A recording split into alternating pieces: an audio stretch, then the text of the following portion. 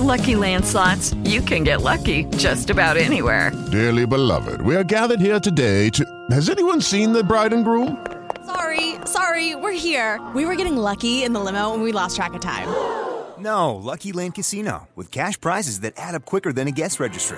In that case, I pronounce you lucky. Play for free at LuckyLandSlots.com. Daily bonuses are waiting. No purchase necessary. Void where prohibited by law. 18+. Terms and conditions apply. See website for details. Dedicated to George R.R. Martin's Song of Ice and Fire book series, you're listening to Podcast Winterfell. And now, here's your host, Matt Murdock.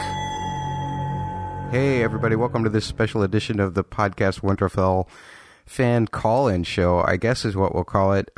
Even though I don't really have any callers lined up, it still will be fun for me just to spout off some things.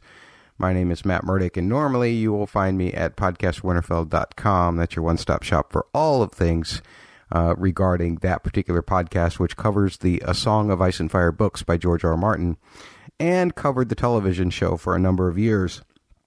I took a hiatus from the television show.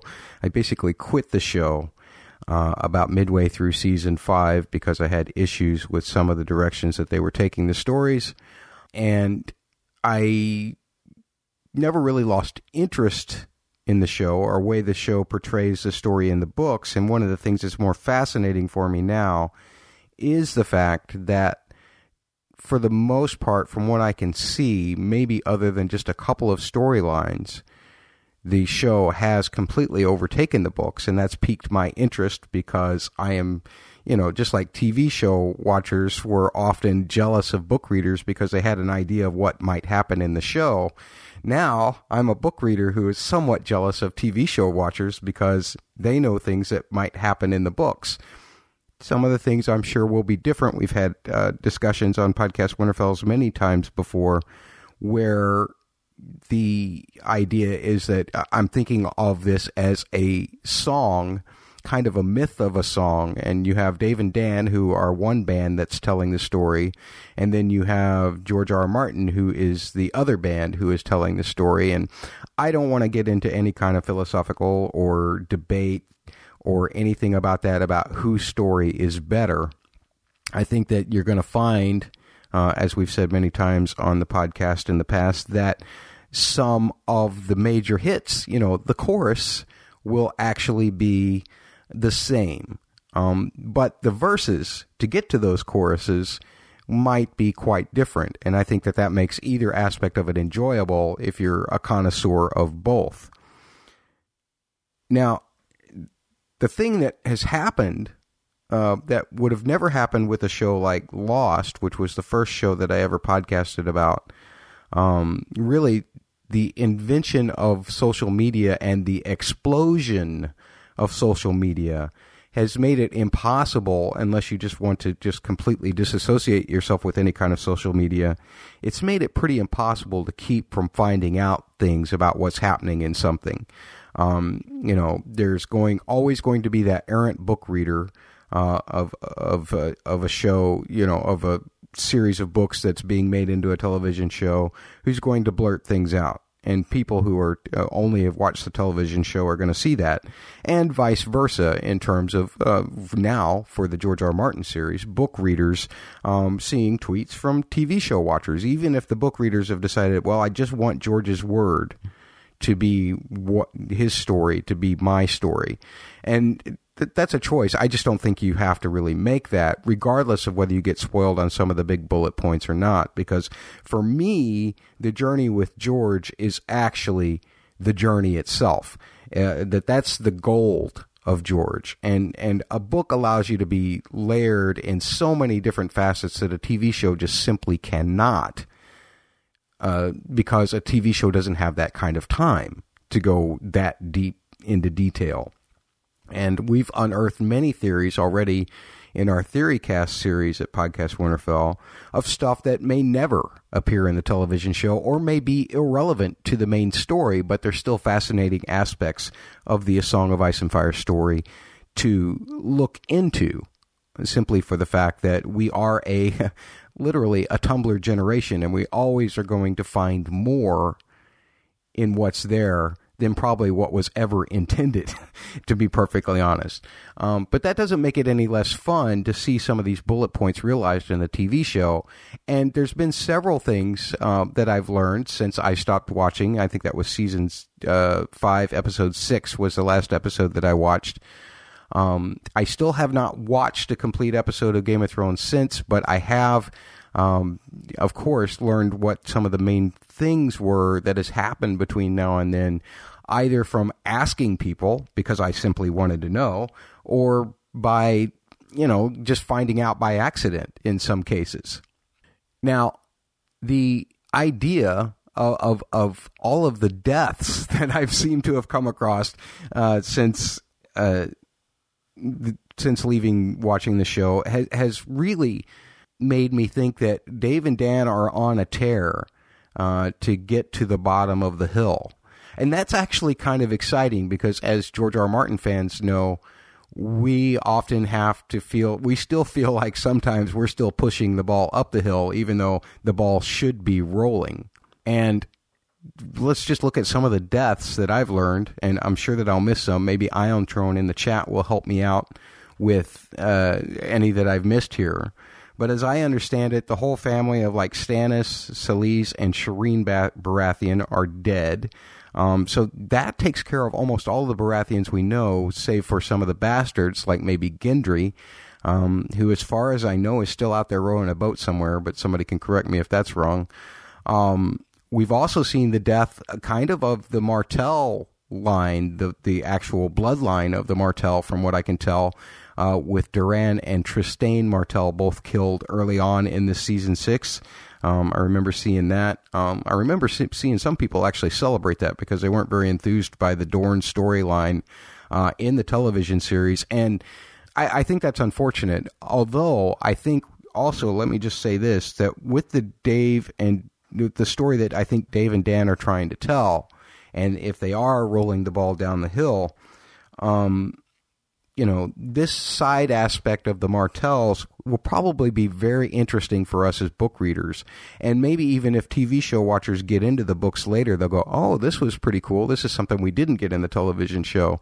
But I don't think you could, even the direction that the whole Martell storyline, the whole Dorne storyline was going before I stopped watching the show, seemed disappointing compared to what I got out of A Feast for Crows or even the last parts of A Dance with Dragons.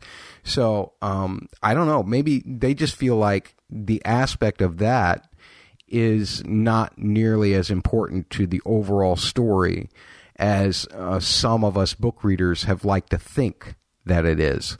And that may be due to George giving bullet points. That may just be due to Dave and Dan's creative decisions, because there's been many a time when they've substituted characters in or out. So the whole Doran and Trystane thing, certainly I wouldn't have expected that.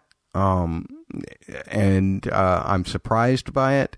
But it doesn't really, I can't say it really disappoints me either. And maybe, I don't know, was this a way to make the Sand Snakes seem stronger than they did in the couple of episodes that I saw them in last year? If it does strengthen the Sand Snakes themselves, then I'm all for that. That's perfectly fine. More deaths that I have here. How about Roose Bolton, which was a great surprise to me when I saw that in an article that he had died, as well as his wife Walda and his, I guess, his trueborn child. That's a big surprise for book readers who are into that whole bolt-on thing, which is a very silly theory, but some people still like to read it and be entertained by it and even give it a little bit of credence every once in a while. Does that change your mind about that? That's one of those aspects that where the television show making a decision may or may not happen in the books, so we don't really know. But if it does happen in the books, or if it does imply that it might happen in the books, just based on where the story goes from here, does that affect the way you think about certain theories? Are we starting to cancel certain theories? Like, as I understand, Euron Greyjoy is here in this year's story as well. And if Euron is in the story and we still have a Dario story going on simultaneously, well, I guess Euron equals Dario equals Benjen Stark equals Septa Lemore equals Ashara Dane. Maybe all of that is out the window as well. It doesn't make it any less fun for book readers to theorize about it, though, which I think is fun. But I certainly was shocked by the death of Roose Bolton. Not shocked by the fact that it was Ramsay. I think that Ramsay might have been planning that for quite a while. But I haven't seen the show to know exactly when he would have started planning that. But any kind of mention of a possible other trueborn heir, I'm sure, would have jump-started Ramsay in that direction one way or another. One of the saddest things that I've seen, just from this most recent episode and from, I can't remember if it was a couple episodes back, I saw somebody tweet about it, but the death of direwolves is happening, and I've always said that as go the direwolves, so go the Starks. That would be very disconcerting for me, because I think, let's see if I'm correct, I saw, I think it was it at Patman 23 or somebody tweeting about the fact that Summer was killed in this most recent episode. And I remember at SM Persephone, our friend Stephanie, who's been on this podcast a few times, saying something about, of course, Shaggy Dog, although as I understand it, at least on Twitter, there was a debate as to whether it was actually Shaggy Dog or if it was pointing towards the Grand Northern Conspiracy theory. I couldn't tell you. I don't know if there would have been anything evidence in the show or not. Let's see what Iontron says here. Yes, Summer and most likely Shaggy, although there's still a crackpot hope for Shaggy, is what Iontron says in the chat. Fantastic, man. I'm all for crackpot theories, as you guys know. Look, I have a caller who wants to call in, and that's what this episode really is. It's kind of a couch, so to speak. I'm just a couch, and I'm going to ask you questions and poke at your brain the same way a psychoanalyst would to figure out what's going on with this show. I hope you don't mind, but we're going to welcome in somebody who I know is a good friend of our brother podcast. I like to think of them as my brother podcast, the Small Council Pod and the Joffrey of podcast. Of course, she goes by Double H. Holly, we welcome you into the podcast. Thanks so much, first of all, for calling in. And I don't know, how far off base am I with any of these things that I've been rambling on about for the last 20 minutes?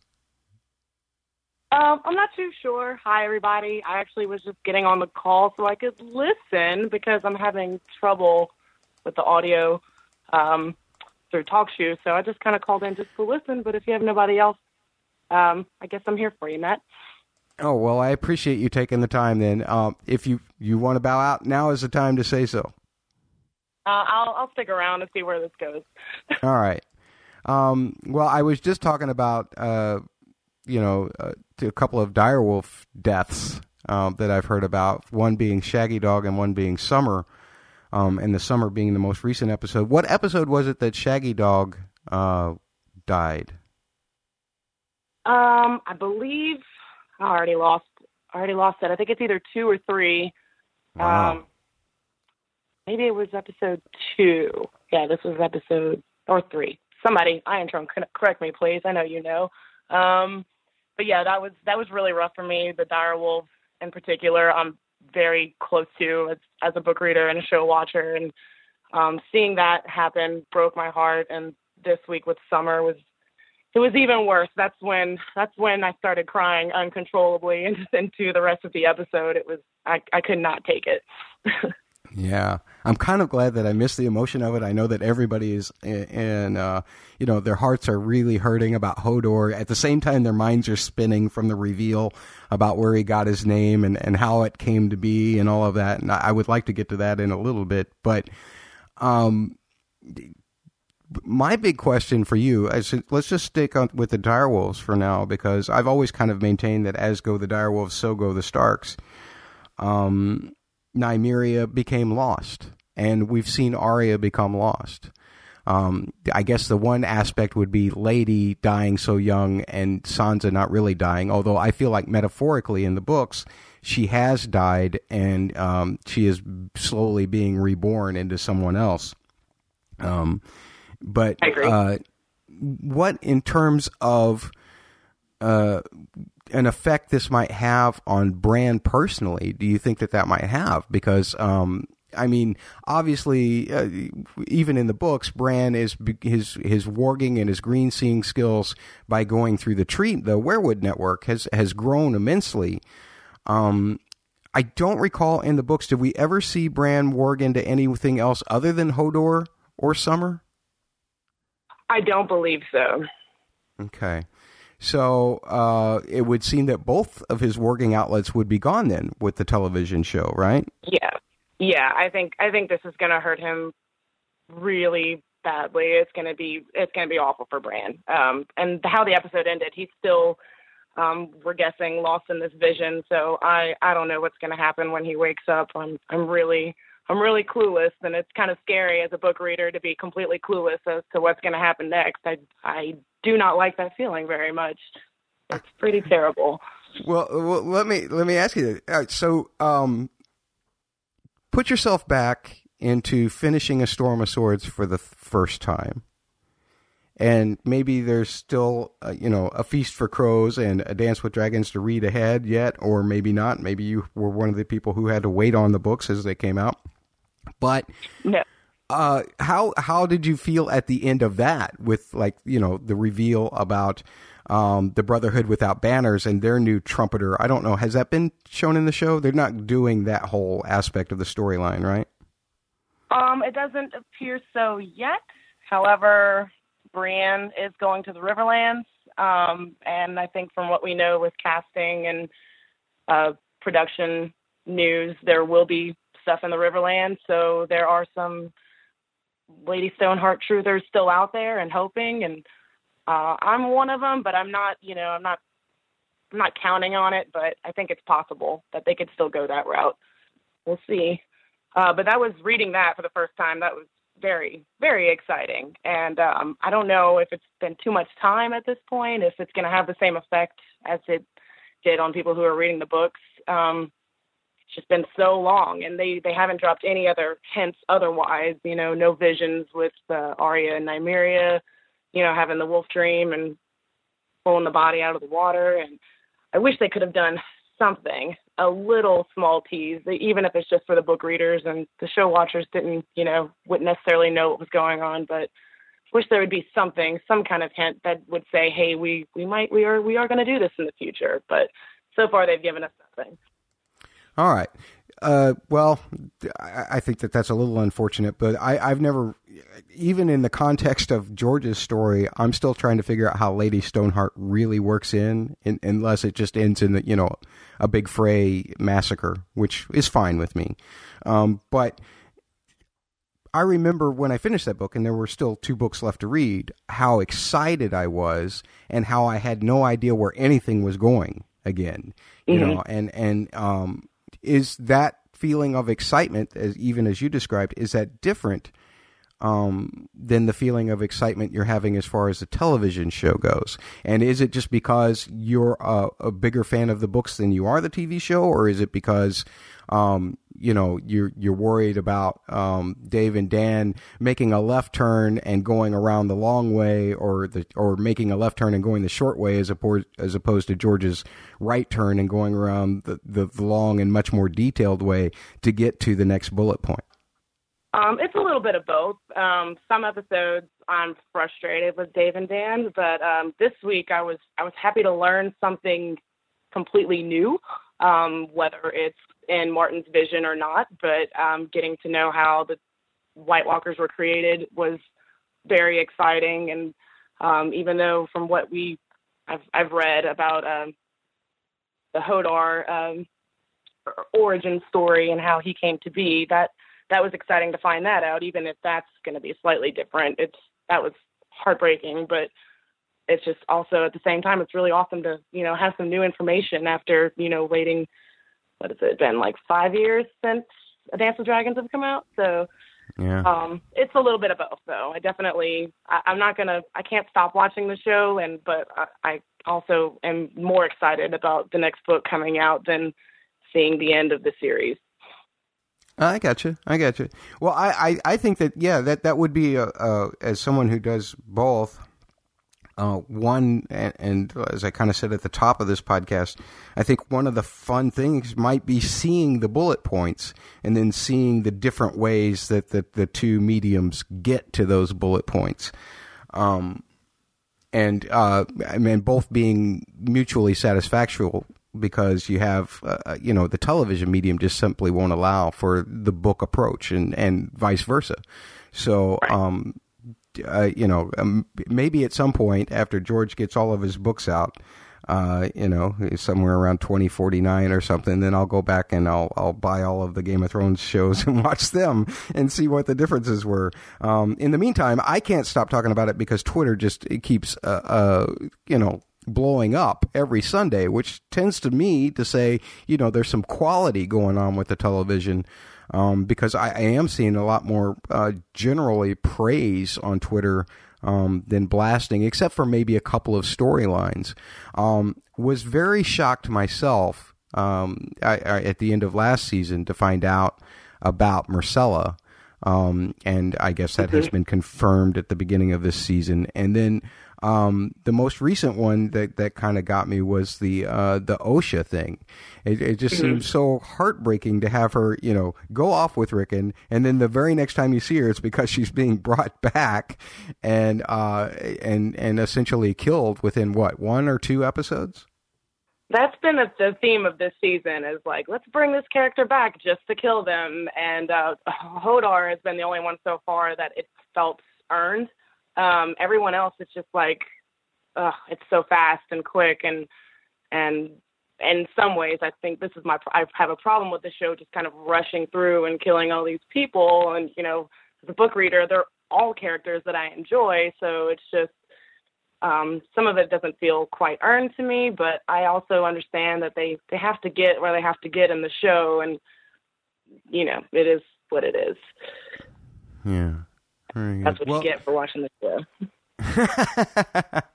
Well, you get the TV machinations for sure in order to speed up the story. And another concern for a television show that George doesn't have to worry about. I mean, he can write a page 5 years after he wrote the previous page, and the character is still 14. Whereas with these guys, it's like, oh my gosh, Arya is graduating college this year. Right. And speaking of which, I did kind of want to touch on the Arya story. It's been my understanding that she's been blinded and then unblinded again, and I don't think that they took the same path. If you said there's no kind of visions or anything like that, then obviously there are no cats involved either, I would guess, right? No, there was no scene with the cat, which was really disappointing. The only Stark in the show that they have that has any warding ability appears to be Bran, which is disappointing for me, because I love that whole aspect that all the Starks can warg into their wolves, but they don't touch on that with any other characters except for Bran. Very interesting. Yeah, I mean, I know that has been a complaint of many book readers since the beginning of the show. Or at least getting into season 3, I would guess, would be the time when that would have become more obvious with Jon, with Arya, and even the Clash of Kings. I think there's even a Sansa dream where people have wondered if that wasn't some kind of connection with Lady at some point. But my question to this, as far as Arya goes, okay, she's back, so I'm assuming that she's in a position where she's either going to have to succeed or have to give up. And I'm going to assume that she is going to succeed.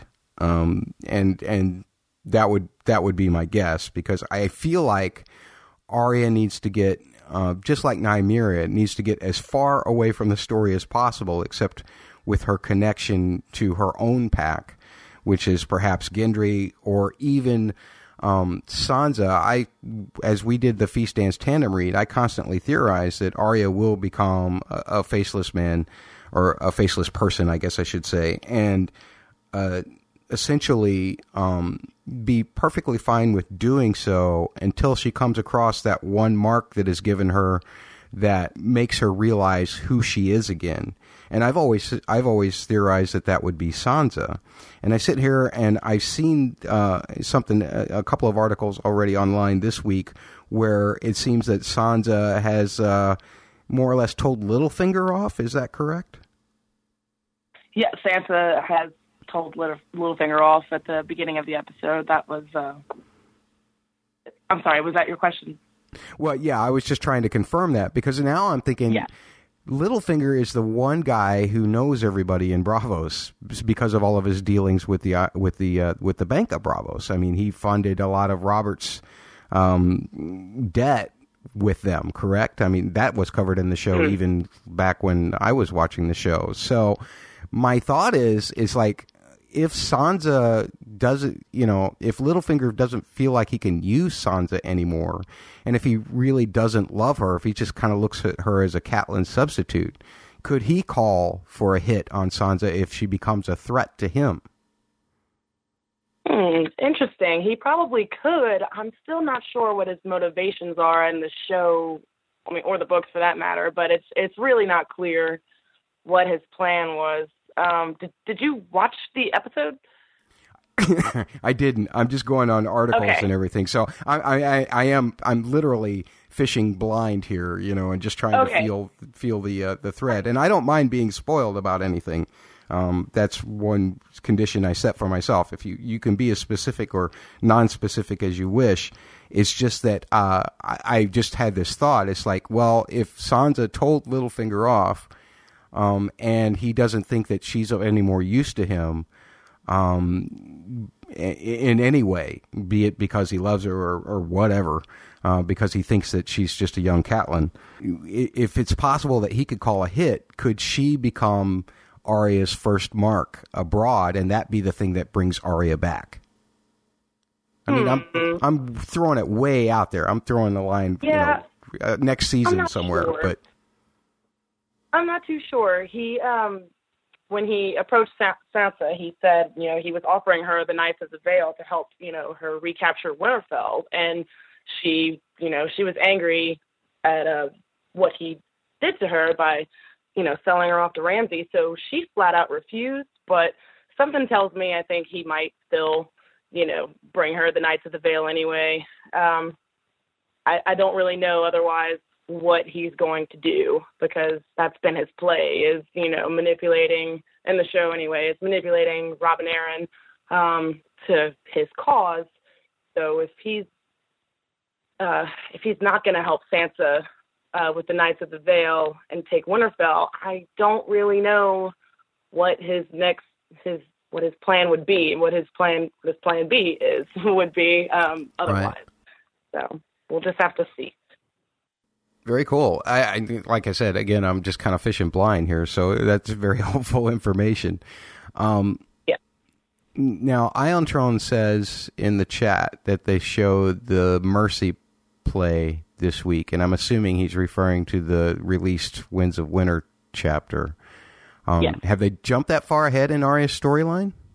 They've kind of jumped back and forth. They've kind of jumped back and forth, but yeah, we did see the play this week, and what you were saying earlier about Arya kind of being reminded about who she is, I think that was a start to it, because there was, a Ned Stark character and a Sansa character and Joffrey and King Baratheon and Queen Cersei and everybody, and so, as the play went on, it was basically the events of like the first few seasons that the play was about. And, so some things she was kind of laughing at, like Robert, being a drunk, but the actor that was playing Ned as very unintelligent, redneck type character. So that was upsetting to her. And then later it's like she finds out that Sansa gets married to Tyrion through the play. Like she doesn't know anything that happened in King's Landing after she left. So she's kind of watching and learning about what happened to her sister through this, satirical play. And you could see it in her face that it was quite upsetting for her to find out some of this information. And you could see that, like, she's not no one yet. Gotcha. Yeah. So that they've set it up to where the identity is really that much more of a test right now than yes. ever before. Very interesting. Yeah. So no coin thing, huh? No ugly little girl? No, they didn't change her face that way. They did introduce the guy last season that she was supposed to kill, but then she gets sidetracked, and this is where they kind of got back and forth on her storyline, is they kind of did something from that Mercy chapter last season, but with a different character, and then that's when she lost her eyesight, is when she killed Sir Marin Trant. I don't know if you're aware of that. But, okay, so there's another rest in peace. Marin Trant is gone. Yeah, that okay. was a season 5 rest in peace. But she was like about to kill him, and then she sees Marin Trant, and he was on her list. So she did actually put on a face of a little girl, because Marin Trant was into little girls, and so she posed as one, and she murdered him that way. And then Jaqen Hagar, the kindly man, found out and took her sight as punishment. So they've kind of like messed with that storyline a bit, and now we're seeing the Mercy play, which, I don't know if now she's supposed to kill an actress instead of, the person that she does kill in that chapter. I gotcha. We'll see. We'll see where that goes. Very interesting. Very interesting. Yeah, I have no idea what to make of that. But that does seem. I guess it will come down to her deciding at this point whether she is going to be a faceless person or not, and what the ramifications of either might be. I guess would be maybe her storyline for the season, or at least for the first half of the season. We'll see. I have no idea what's going to happen. Very cool. Very cool. The chat room had posted a question when we were talking about Littlefinger. Does anyone, and this is news to me, thank you, guest, for putting this in here. Does anyone think Littlefinger was still trying to play psychological games with Sansa with his half-brother comment, which she didn't tell Jon, about Littlefinger's visit? So she saw Littlefinger, which, it seems kind of weird that Littlefinger would make all his way from the Vale to where she is, right? Because she's at the Wall now with Jon, right? Yeah. I think they met. She got a letter while she was at the mall, while she was at the Wall to meet in Molestown, to meet Littlefinger in Molestown. So they go and they're talking inside of an empty building in Molestown. And this is when she tells him off, and he offers her the Knights of the Vale, and she says, well, I have an army. And he's like, oh, you're Jon. And she says, yeah, Jon's my brother. And he kind of reminds her, like, oh, your half-brother. Like, you shouldn't trust him. And it did get in her head a little bit, because she presents some information about, Littlefinger also tells her that the Blackfish has escaped and taken control of Riverrun again. So later, there's a scene with Sansa and Jon and Tormund and Brienne, and they're all talking about taking Winterfell, and she volunteers this information that she knows that the Blackfish is available to help and so she wants to send Brienne, and she doesn't volunteer how she knows that information. She doesn't tell Jon that she spoke to Littlefinger. So the fact that she didn't, tell Jon where she got that information from, maybe Littlefinger did get in her head a little bit about not wanting to trust Jon, but again, still don't really know. Maybe, she's just still playing some of her cards close to the chest, because she's had so many bad things happen to her. On one hand, I can't really blame her, but on the other, it's basically the only family she has left. You want her to trust them. Right. It doesn't look like she does completely. Do you think that's a smart play? Because I question that. Is it smart withholding the information from Jon? Yeah. Is it? I mean, like you said, I guess you can justify it in her still holding the cards, because she's had so many bad things happen to her when she's been open with people. So I can kind of understand it from that respect, but who's to say that Littlefinger's army couldn't just turn on all of them and say, look, Lord Ramsay, here we are. Now you join us and we go after the Iron Throne for me. Yeah, that could definitely happen. Yeah, it's hard to say. As a viewer, you want her to, obviously you want her to trust Jon. We all know Jon and love Jon.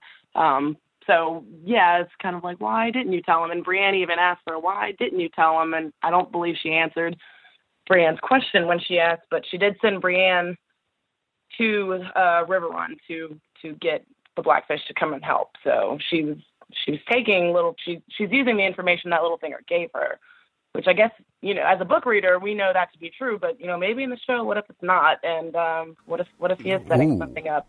I just don't understand his motivations, though. Like, why would he do that? Why would he try to trap Sansa that way? Yeah, I don't know. That's a great point. It doesn't seem like, although I can think even in the book, there's been some times where I've thought there's little rhyme or reason to what Littlefinger does until you see, chapters and chapters later. But nonetheless, I tend to agree with you that it just doesn't seem clear what Littlefinger would really gain simply by defeating Sansa in some kind of strange ruse about Brynden Blackfish. So that's for sure. It seems to be even more confusing in the show what his intentions are than in the books too. So I really don't know. I don't even try to guess for a little right bit on more. Yeah, Littlefinger's just kind of like, oh, okay, that's the way it goes. Okay, yeah. At least we know that Littlefinger hasn't lost his teleporting skills, evidently. Oh no, no, he has not. He's still in touch with the people from Star Trek somehow. Yes. What else? Oh, Dany. I haven't even asked anything about Dany. Now, I know that we just recently did a read of Game of Thrones shortly before the season started. And there was a lot of the Vaes Dothrak chapters and the mention of the Dash Khaleen and all of that. And it seemed pretty apparent to all of us that even in the books that Dany is going to end up back at Vaes Dothrak and, probably in some way kind of win that army over, maybe with her dragon, as opposed to what, as I understand in the show, she just kind of burnt the place down, right? And then the people that were outside, she did the whole walk out of the fire naked thing. And because I remember seeing an Entertainment Weekly article that where Emilia Clarke said, "Yes, that was actually me. Don't worry, folks. I'm still doing nude scenes." Yes. At any rate, as a book reader, because I know that we've been told by the author of the source material himself, George R. R. Martin, that Dany's resistance to fire is not a regular thing. Resistance to heat, maybe, but her resistance to fire is not necessarily a regular thing. But I know that at least in 2 times that I've seen on the television show, not only The Birth of the Dragons, but also in The House of the Undying, she clearly was able to resist fire there, as well as the dragons were shooting, past her, and more or less to get all the different Pyat Pri clones or whatever they were. So, how do you feel as a book reader about that kind of difference? Because that seems kind of monumental to me, and I don't really mind it one way or the other myself. But I know that it really bothers a couple of the people who contribute to this podcast regularly, like Susan. She's always totally on to me about, no, Dany is not totally resistant to fire, Matt. She is not. Keep your book mind instead of your TV mind. So has this changed any aspect of the story for her, for you? When I saw that scene, a lot of show watchers loved it.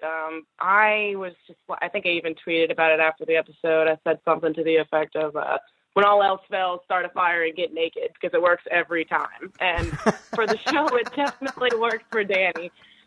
And I don't know, maybe what I said was true. Maybe when she's in tough positions and there really is no way out, then some sort of adrenaline rush that her body gets and makes her immune to fire. Who knows? Maybe it's something simple and silly like that. But yeah, I just, that scene for me was like great. Like it just happened again. Like I kind of wished it would have been the dragon in that case to help her, instead of just the fire. But so that's how they did it. So I'm not a huge fan of her being completely impervious, but that's what the show likes to portray. Anyway. Right. And the other aspect of that is, okay, now she has this army, and I know that book fans and TV fans alike would probably like her to take this army to Westeros, but there is still a looming crisis in the books at Meereen. Is there that same kind of... Because the only thing I've heard about Tyrion was the dragons, really. That's the only thing I know about what's going on actually in Meereen right now. So... Is there some kind of looming crisis that she's going to have to sweep down and turn the tide of some kind of war? I mean, a lot of those characters. I just remembered the Kingsguard. He died as well. Well, that was while I was still watching the show, though. Yeah, Barristan. Yep. Well, so Tyrion's there now helping out, and a couple episodes ago, he sat down with the Wise Masters and everybody from Astapor and Yunkai, because they found out that's who was funding the Sons of the Harpy, were the masters in Astapor and Yunkai, and he proposed to them to Meereen will stay free of slaves, no slavery in Meereen, but he'll give the other two cities 7 years to basically get their act together, so they can have slavery for 7 more years, and then they have to end it. So as of last episode, they even mentioned there were no more killings, no more killings of the Unsullied, and there was kind of a peace, a truce that was being held at the moment. But we'll see what happens there. I don't know if that's going to stay, or if there will be more attacks. And then Dany also doesn't know about this plan, so who knows what she's going to do once she gets back, if she's going to be okay with this, or if she's going to decide it's time to move on to Westeros, or who knows. We'll see. So that's right now, there isn't really a threat, because everybody's kind of, after Tyrion has sat down with everybody, everybody seems to be okay with the plan for now. Very interesting. Very interesting. Yeah. Well, the other question that I would have is that if Dany does decide to go to Westeros, and she's got a Dothraki army that hates water anyway, how is she going to get there? I mean, as I understand it, there is a Euron Greyjoy, but there's no Victarion Greyjoy, right? Right. So this is the change for the Greyjoys they made. Instead of having Victarion, is Euron. They had the Kingsmoot last episode as well, and Euron was, crowned king. And while he was getting baptized, and drowned and coming back, Asha and Theon took off, stole all his ships, and I'm guessing they're heading that way. So maybe Asha and Theon are kind of like Victarion's replacements as far as this storyline goes. But it appears Euron's not happy about this, and he wants to try to catch up to them and stop them before they get to her. So maybe that's Asha's plan. They haven't explicitly said, but it just seems like that's probably the next steps for them. As they're going to take... They heard Euron's plan of going to find the Dragon Queen to help them conquer Westeros, and Asha just stole the ships and went right on ahead and didn't wait. Good for her. Yeah, I really like that. Wait a minute. No, in the show she's Yara, right? I probably said Asha. Yeah, I said Asha too. My bad. But because I probably led you down that road. Anyway. Okay, so that's interesting, and I could see that working.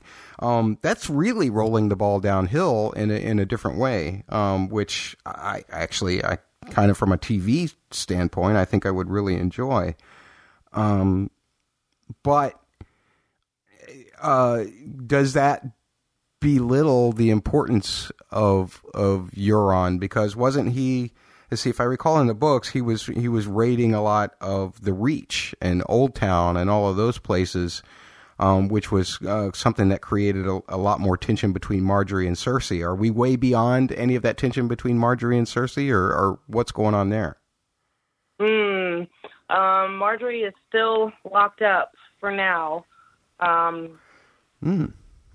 Yeah, I think she's.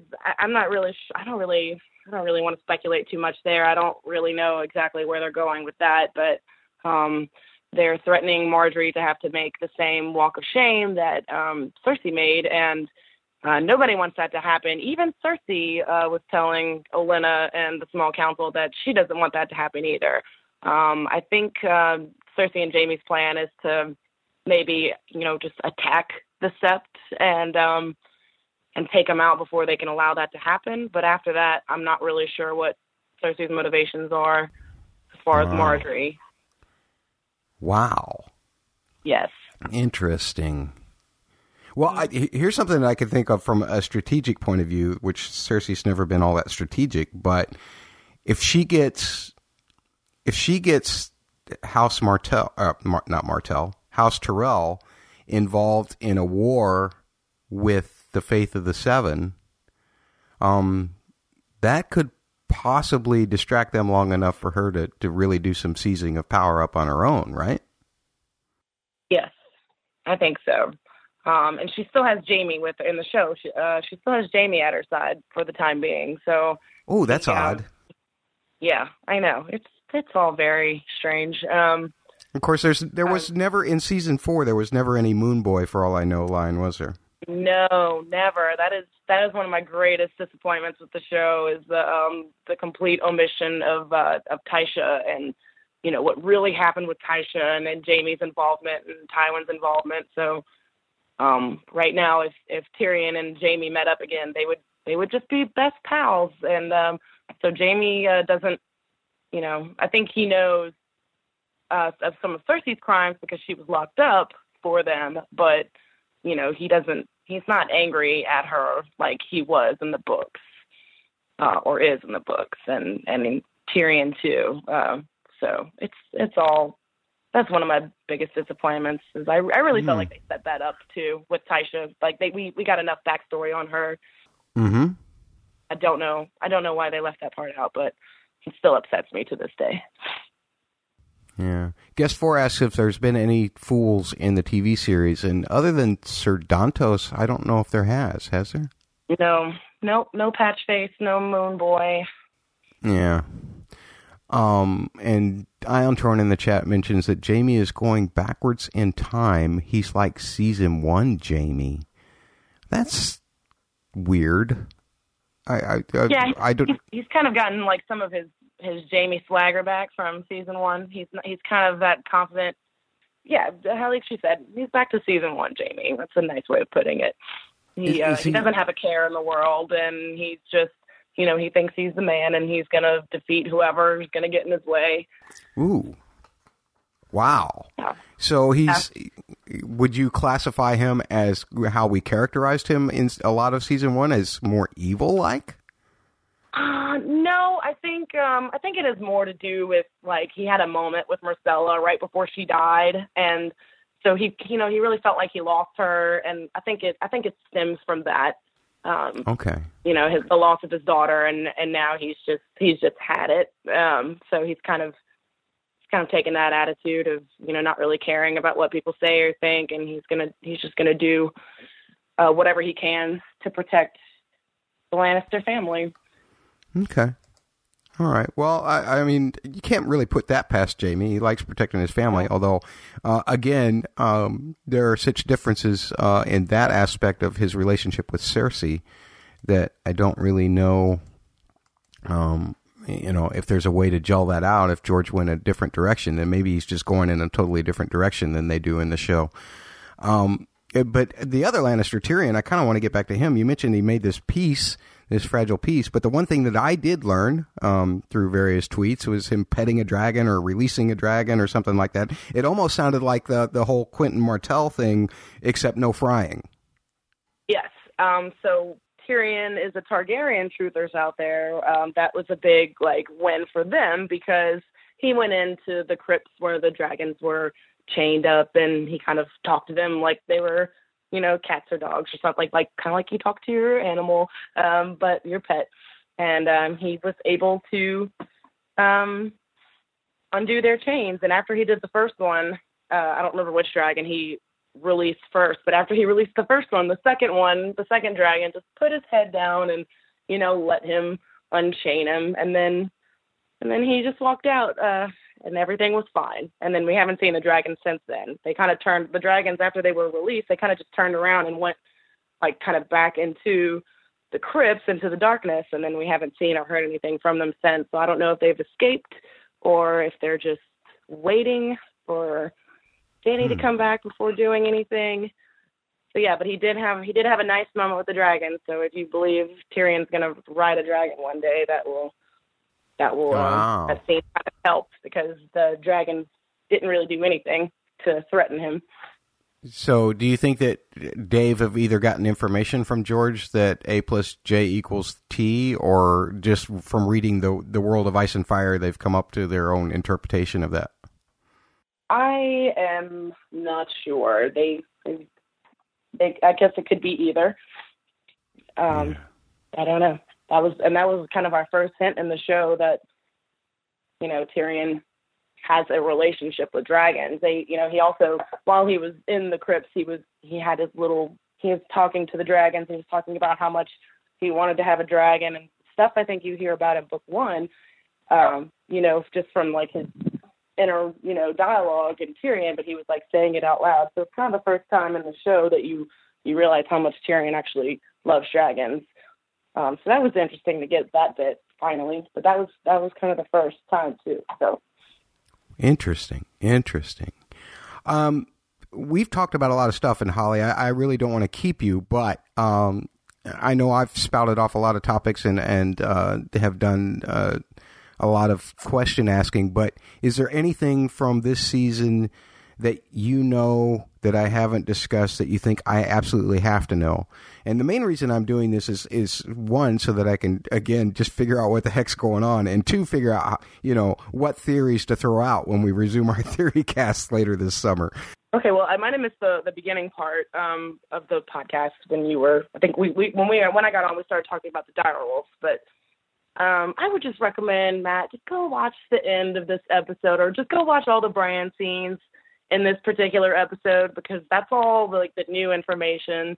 How the White Walkers were created. Did you know or read anything about that? I think I did see a tweet about that. So as I understand this, the Children of the Forest created the first White Walker, right? Yeah, we got a vision of Bran. I'm sorry, my dog is barking. We got a vision of Bran, and he is being shown a man. There's somewhere that I think is probably north of where the wall stands now, and there's these rocks that are in a very similar, if not exact, symbol of what you see the bodies in episode 1 of season 1 with the White Walkers, and all the bodies were laid out in that spiral. These cool. rocks. And there's a big weirwood tree, and there's a man tied to this weirwood tree.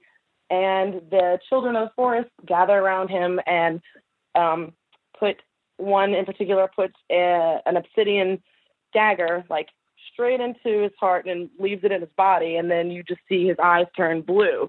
And it appears that this is the first White Walker that has been created by the Children of the Forest to help them defeat man, from the very first war the Children of the Forest had with the First Men. So we got that. Yeah, that was pretty big. That was really interesting and awesome to see and to learn about. It's kind of an odd convention, because it would seem that, at least from what I know the TV show Blu-rays have done, and I think what we've extrapolated from our multiple readings, is that did the Children of the Forest just create something that they then could not control, and that's why they ended up having to fight them themselves? Yeah, that's what the speculation seems to be now, is that they were created to help, and then later they need man to help defeat them. So I'm guessing, my guess is as good as yours at this point with that information. It could be that. It's probably that. I don't really know otherwise what it would be. Wow. That's startling stuff. I love that. Again, I've read some things about the Hodor thing, most of them in kind of a recap form, so I don't have a whole lot of the details. But as I understand it, the kid that was playing the younger him really knocked it out of the park. Yeah. That whole scene, it was very well done and very heartbreaking. Finding out how Hodor became Hodor, that was one of, I can't say it made it such a great episode, but I'm just now able to process how good it was, because I was so emotional about the whole entire thing, because it went from, Summer's death into that vision, and the tears were just nonstop for me. And it's been very emotional week for me, and I've been like really down these last couple of days just from, finding out that information and the loss of, two of my favorite characters in the books. And yeah, sure. It's I think I'm ready to rewatch it finally. I've needed to take some time, because it's I think I even tweeted this the other night the other day. When I get to this chapter in the book, I'm gonna throw the book across the room, like most people did for the Red Wedding. It was that heartbreaking for me and emotional for me. The one that got me in A Dance with Dragons was Tyrion going underwater. I was just like, oh, that's it. And that happened, of course, in season 5. And then I was even more angry when there was another Tyrion chapter. I was like, oh, George, you got to stop with these fake out deaths. That's just too much. He loves to tease us. Yeah, he has been that. I'm assuming, they even got to the whole kind of, and people were already speculating about Frank and Gregor last season. Is there any chance of Clegane Bowl in your mind? Yeah, it's definitely possible. Although we haven't had an introduction to the Gravedigger yet in this series. Oh, okay. But again, we're about to get the point where Brienne is about to be traveling to the Riverlands, so a lot of this stuff, like Lady Stoneheart and the Gravedigger, we could possibly be seeing this stuff through her eyes once she gets there, because right now we don't have a point of view in the Riverlands. So, yeah, we'll see. Cersei, Cersei mentions that she has a trial coming up, so things are going to have to happen pretty quickly, but I think it's possible. Wow. That would be I fun. think it's more likely in the show than in the books. But, I guess we'll just have to wait and see. Holly, anything else? I would encourage you to watch this episode. I really do.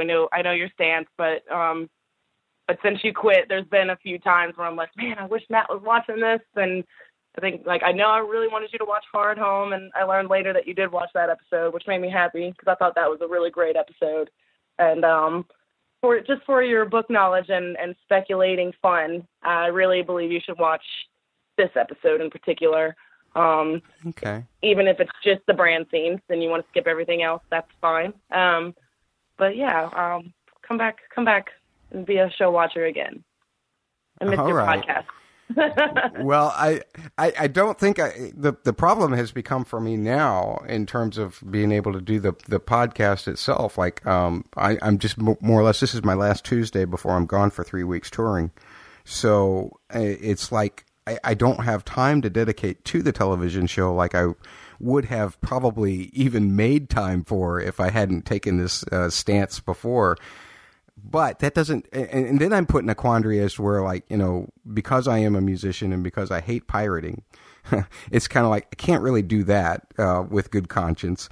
And it's even hard for me to ask my friend who's in the band, for his HBO Go password to watch an episode. Oh, Matt, I think you have so many followers that would be happy to share their HBO login accounts with you. Just so you'd podcast again. I would put money on it. You got a lot of fans out there. And Iron Throne puts here in the chat, you can get a free 30-day HBO Now trial. Suppose I could do that. Yeah. Will the show be over by then? Let's see. What is today's date? In 30 days. Mm-hmm.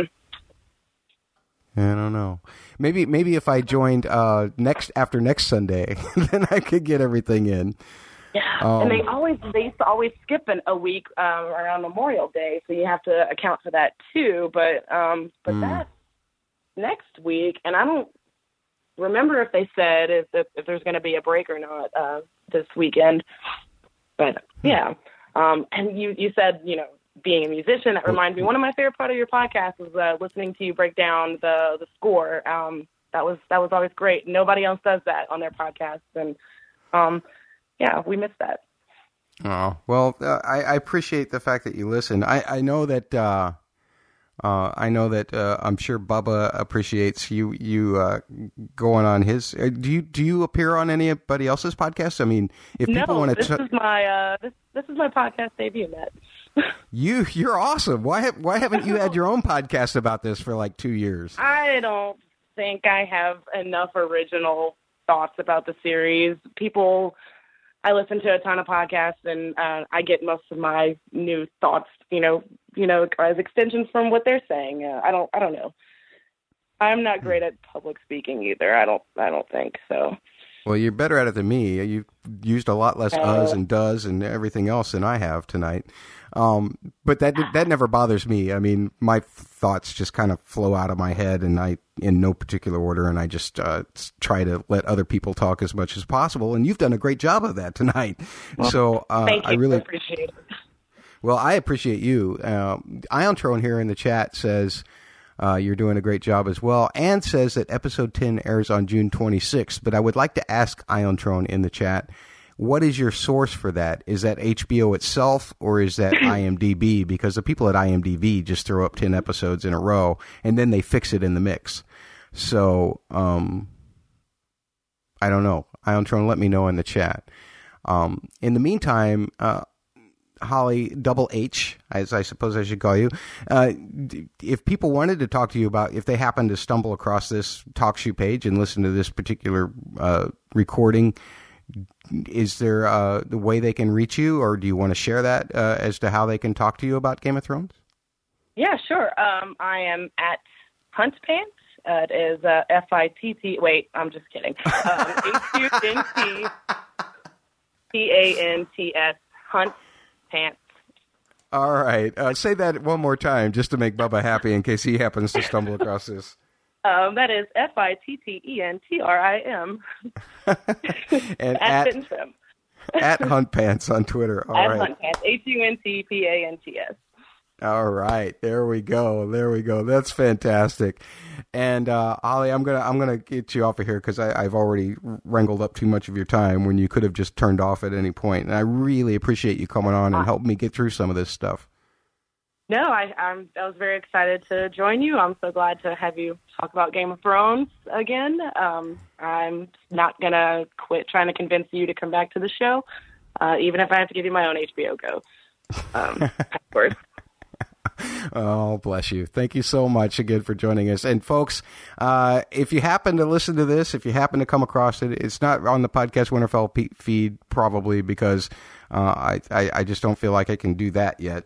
But I will ask you that if you're like Holly Hunt Pants here and want to tell me your HBO Go your HBO Go password so that I don't have to use hers or so that I can use alternative ones, feel free to send an email to podcastwinterfell@gmail.com or to tweet at winterfellpod or leave it in a voicemail 314-669-1840.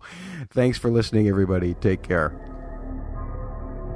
You've been listening to Podcast Winterfell. Find the podcast blog at podcastwinterfell.com.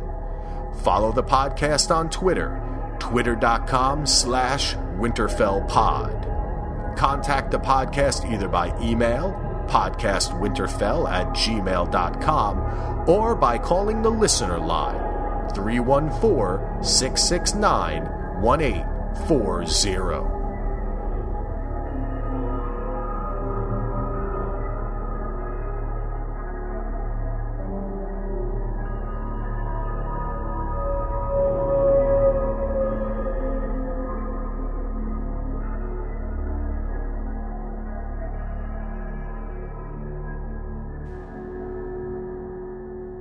Holly, you filled in a lot of details for me too, so that's fantastic. Well, good. So since, you've covered all the books, what would be, I know you can't watch the show right now because of, you're touring. What's the next steps for Podcast Winterfell? Well, we're going to do my next really free time. I pre-recorded 3 theory casts regarding the Great Dawn Theory. Have you read that on Reddit? I don't believe so. Or if I have, it's been a really long time. I need to go brush up. It's been. I took a break from. I used to spend a lot of time on forums and reading theories, and then I don't know. This last year, I kind of took a break, and now I feel a little bit out of the loop in some cases. So. Yeah, I think this was put out like in October of last year, and it kind of does a lot of things that a lot of different other podcasts and theories do, but it does it in kind of a different way, and that's why I was kind of drawn to it. Plus, Taryn, the Black, I don't know, do you interact with him on Twitter any? He was the one that emailed the theory to me, and I read the first part of it and was just like, oh man, we should record that. And then I found out there were 2 more parts. I think the first part is really, really solid. The parts 2 and the parts 3, they dive a little more into speculation, but they're still a lot of fun. And, Iontron, did you get my link that I sent you of my presentation of that one a while back? I don't remember if I sent it to you or not. I think I did. I put it in a DM. Anyway, the theory is kind of interesting. I can DM you the link sometime if you want. Okay, yeah, that'd be great. Yeah.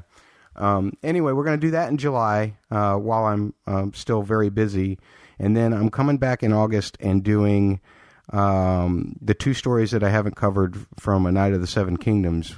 We did the Hedge Knight a long, long time ago. It was like Podcast Winterfell 91 or 109 or something like that.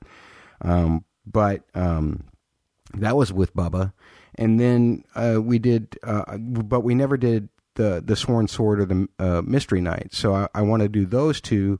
And then probably if, there's still no word on George's, any word of him releasing Winds of Winter, then we'll dive into breaking down the World of Ice and Fire and continuing, like, Kelly and John still have, I know, at least one more Grand Northern Conspiracy podcast that they want to do, so we'll do that. There's lots of things that we can do. It's just that it's not nearly as exciting as, I'm sure for listeners, as embracing all of the new material that's coming through the television show. Yeah, that's still very cool, though. Well, I'm excited and looking forward to hearing those. Yeah, so, absolutely. Yeah, I used to travel a lot, and that's when I started listening to Podcast Winterfell. I would just put on podcasts in the car and listen to Game of Thrones while I drove all over the place. And yeah, you've helped me get through a lot of long drives, and then even after I was done traveling, lots of laundry and just regular short commutes, and very much enjoy listening to you podcasts over these last few years, and finding and discovering, Bubba and now where he is now. It's been really cool to see unfold, and that's all because of you. So thanks, Matt. Yeah, Bubba just kind of took over one night, and we let him, and he's been my buddy ever since, because he knows what I need. I'm the guy that just kind of brings up a question, and then everybody else answers it, right? And he's perfect for that. Well, I got to say, if there's one thing that I miss, and I hope that Axel and Heath and Donald and all those guys are doing great, but it was always fun since we all talked about Lost together for so long. The last couple years were really fun with the initial reactions, because those guys, they brought that kind of angstiness to the television show that I just couldn't feel, because I was either knew it happened exactly as I thought it was going to happen since I had read the books, or it, happened completely different, which was disappointing. So, those guys, I'm sure that they still got a lot of fervor, and it would be fun to do that again now, because we're all, I guess, outside of the Euron storyline and maybe coming up on the end of the Arya storyline. And depending on whether they send Jaime into the Riverlands or not, I would suppose, if Brendan is there. The rest of it has pretty much been covered, right? Yeah, pretty much. And like I said, we're nearing the end to the other one, so we don't really know. I don't know if there's going to be a red priest that shows up for either Euron or for Asha and like the awesome fire hand thing. I'd love to see that in the show. Something tells me that'll be something they skip, but I guess we'll just have to see. It seems like Dave and Dan would probably skip that because it's so cool in the books. I didn't ask you the Dorne stuff. I mean, how okay. I hated it. Oh, the Dorne stuff, like what's been going on this season? Well, any of it. I mean, I was disappointed last year for sure. Yeah, I think you might have. Well, yeah. So, you saw some of that. What was the last bit you saw of Dorne? You saw. I think that they had that episode. It was Unbound, Unbent, Unbroken. That was the episode that you quit on, right?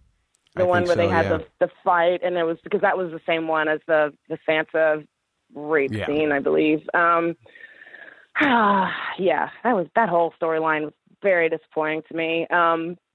They killed off Marcella, which you know, and then in the first episode of this season, they took out Doran and Trystane in like 2 scenes. They were just done. The Sand Snakes killed both of them. They had Ilaria was the one that murdered Doran as soon as he gets a letter saying that Marcella was killed by the poison. And then Trystane was on the ship with Jaime and Marcella, and somehow the Sand Snakes, this is another kind of funny, like Littlefinger is everywhere and gets places quickly because suddenly there were 2 other Sand Snakes on that boat and they murdered Trystane while it was, I guess, in the harbor at King's Landing. And then they haven't come back to Dorne since then. It was just like they just cut that storyline completely short. So short of Dorne being a place where Dany lands, if and when she ever does make it to Westeros, I really don't know if they're even going to come back to Dorne at all. It's like Ilaria, I guess, is in charge in Dorne now, but we don't really know for sure. And like I said, she might be sympathetic to Dany, and that might be the purpose of, having her there and they might just leave that open for a place for Dany to land. But again, we don't know for sure. Gotcha. I kind of hope we never come back to Dorne. I won't be disappointed. I gotcha. Yeah. Well, that would be a way to end the storyline, to take out Doran and Trystane. Such a shame that such a great actor. I love that guy in Star Trek Deep Space Nine, Siddiq, whatever his name is, and I really felt like they cheated what little bit I saw of him even last season. So such a great actor who could chew up stuff like what's in the books, and he just didn't get it. So. Hi, Bill Cava. Bill, quickly in the chat, are you a TV only person? Because I don't want to spoil you about Dorne stuff, even though they won't go there in the TV show, probably what it sounds like. But I still don't want to spoil you in case you want to read the books later. I don't want to tell you that. I hope I didn't mistakenly spoil anybody else either during the podcast. That might have been a show only viewer with some comparisons. Ooh, sorry. No, you did fine. You did fine, and okay. I was making book comparisons all the way through, so no big deal. Okay. Good. Bill, I happen to know I think I happen to know hasn't read the books, so that's why I was just being careful now. And there's no response from him, so he's either mad or he's fine with it. So. Okay. Yeah. I don't think any show watchers really care much for Dorne either. I don't know anybody that was pumped up about any of that. Right. Such a shame. But that's the way it goes. That an hour of television is just too small to get the scope of the world, in my opinion. I don't know. I understand it takes, if they went at George's pace, they could be making this show for years and years, and I understand why they might not want to do that. But at the same time, I think they could have stretched out some seasons by leaving some of that stuff in, maybe tweaking it to make it, slightly, drag less. But I don't know. I think, especially for a show that gets criticized for, being kind of anti-feminist in a lot of ways, they miss the boat on, showing some things where the story is not anti-feminist, with the whole crowning Marcella and all of that. And I don't know. That was really disappointing. Has that tone changed at all? Because it seemed like it was getting at its darkest point in season 5, for sure. No, they're doing wonders with Sansa this season. She has come back much stronger. She is killing it. There's kind of a powerful woman theme this season. Even the little bit of Dorne that we got, you have the Sand Snakes and Ilaria killing Doran and Trystane, and they're kind of that was kind of a feminist stance. It's probably the only positive thing about it, except I don't think it serves the story as a whole very well at all. Gotcha. But there is good, powerful female characters doing something pretty awesome in each episode so far. So well, that's good. That's good. Yeah. That's much better. Now the question is it because the story dictated it, or is it because they got so much flack for it last year that they started rewriting everything? Yeah, I know some podcasters would believe that it's because of all the stuff, the flack they've received about it. But, I don't know. I think it's good for Sansa that we're seeing her strong. Dany continues to be strong. And then we're getting, we didn't have really Asha or Yara at all last season. So having her back and, the King's Moot scene with her I thought that was, her part in that was very good. I don't know if I'm a fan of the whole King's Moot scene as a whole, but, I thought she showed strength there. And, Arya continues to be awesome. Cersei even continues to be, very strong. So I don't think I'm leaving anybody out. I pretty much got it. I think I covered all the female characters in the show. Brienne is still Brienne. So yeah, they're doing a pretty good job with that. Excellent. All right. Well, that's encouraging. And yes. Like I said, it doesn't really matter the why. It just really matters that they did. So that's cool. No, there's been no gratuitous rape this season so far. So that's a plus. Oh wow. Check something off from season 4.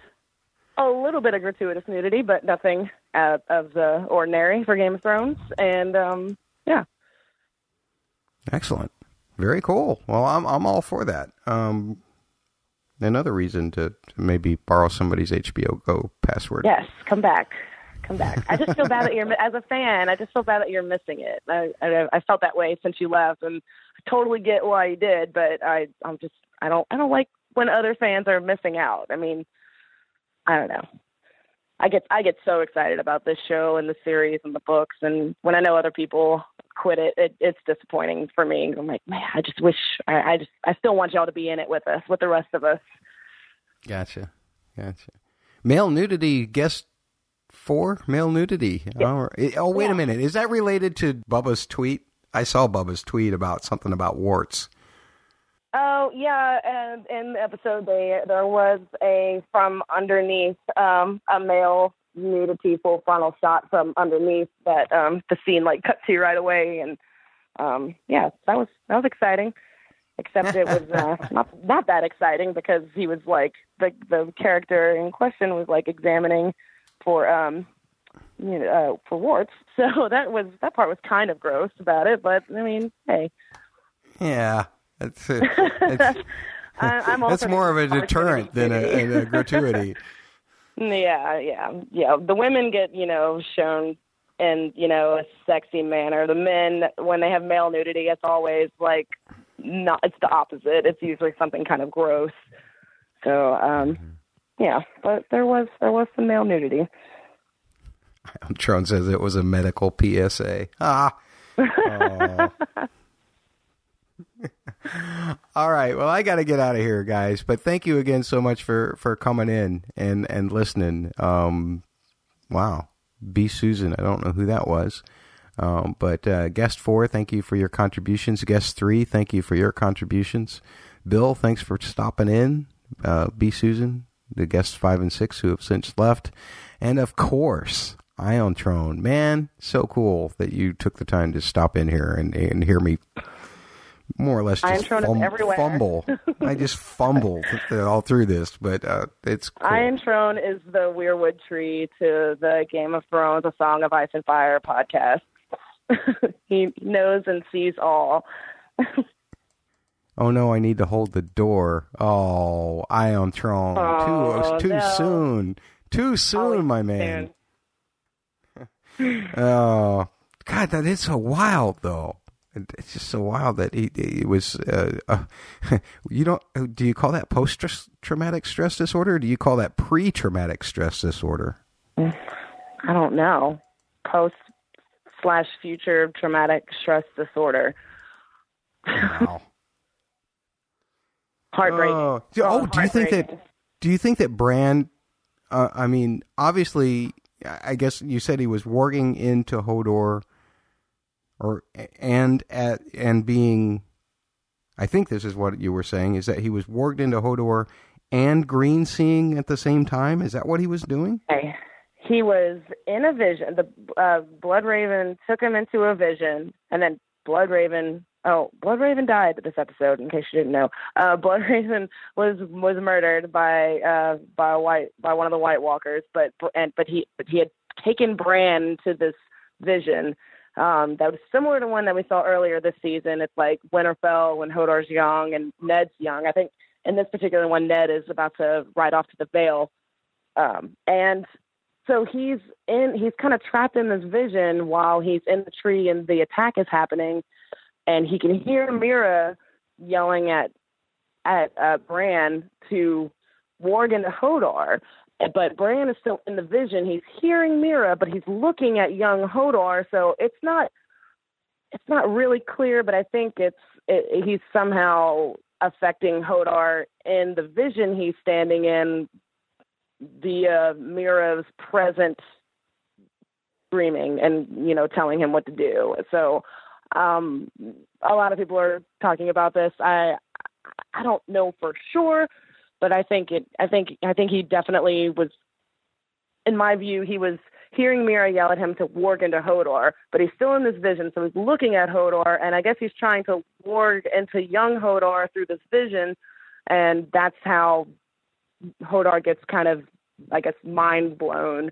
And I don't know. It's all kind of confusing. You need to watch the episode. It's really all I can say. And I don't know how far off or close I am, but that's kind of what I believe, is he was trapped in this vision, but trying to warg into Hodor while he's in this vision. And I don't really know. If he was trying to do like two things at once there. It was crazy. It was really crazy. Well, my big question would be, out of all of that, though, and I don't expect you to have an answer, because I couldn't even possibly fathom an answer right now. But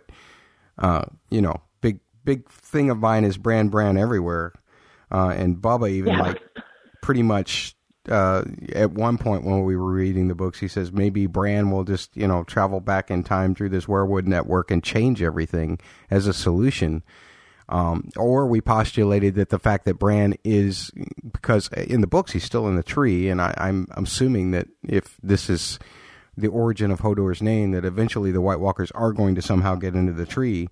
But is it possible that Bran, by all of his leave rustling and everything that he's done in the past, has created this, and there's there's really no way to change it. It's just that it's been Bran who has affected this story in so many ways without even knowing it. Yeah, this is the fun part of where the speculation is now. Is I do believe in that instance that Bloodraven brought him to that scene so he can make Hodor, and therefore have Hodor help save them. Now, whether that means And I don't. This is where it gets really confusing with the time travel stuff. But I do believe that happened. But whether everything that has happened up until now is because Bran is going to have to do it in the future to affect it, to make it so, or whether he's going to have to go back and change things, I think it's to be determined. But I do believe that he was, and a lot of people were confused, as I saw a lot of posts why is Bloodraven brings him to the scene knowing he's about to die.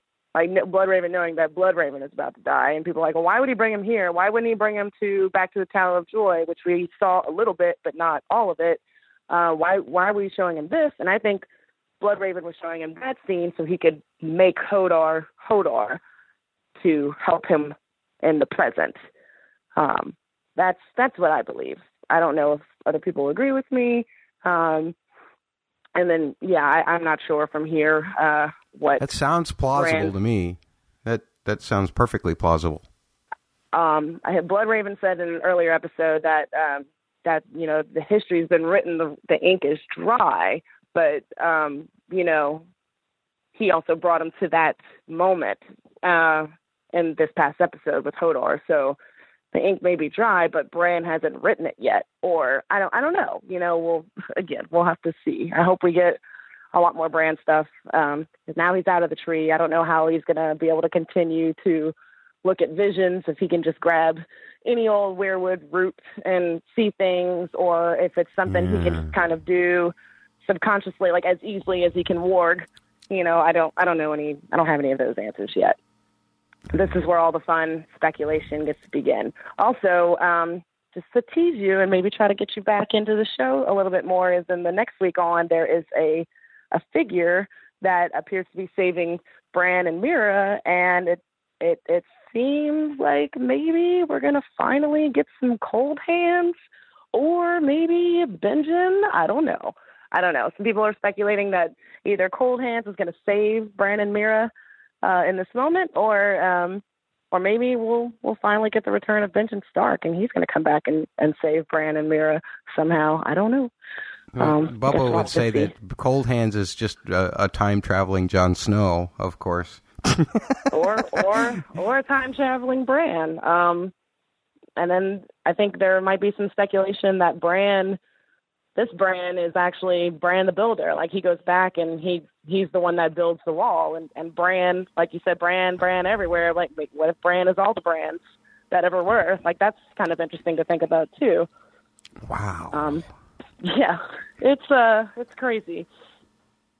Yeah. Well, I can't wait for the book. I'm so excited. I really want the books now. I need them now more than ever. Write faster, George. Write faster. Or don't.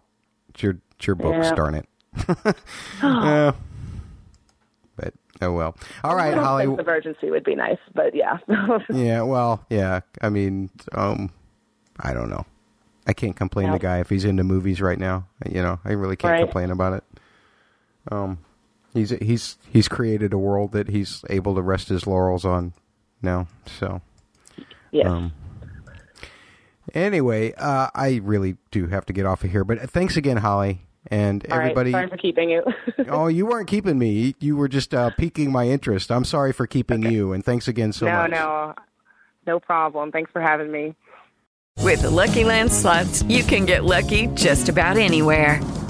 This is your captain speaking. We've got clear runway and the weather's fine, but we're just going to circle up here a while and get lucky. No, nothing like that. It's just these cash prizes add up quick. So I suggest you sit back, keep your tray table upright, and start getting lucky. Play for free at LuckyLandSlots.com. Are you feeling lucky? No purchase necessary. Void where prohibited by law. 18+ terms and conditions apply. See website for details.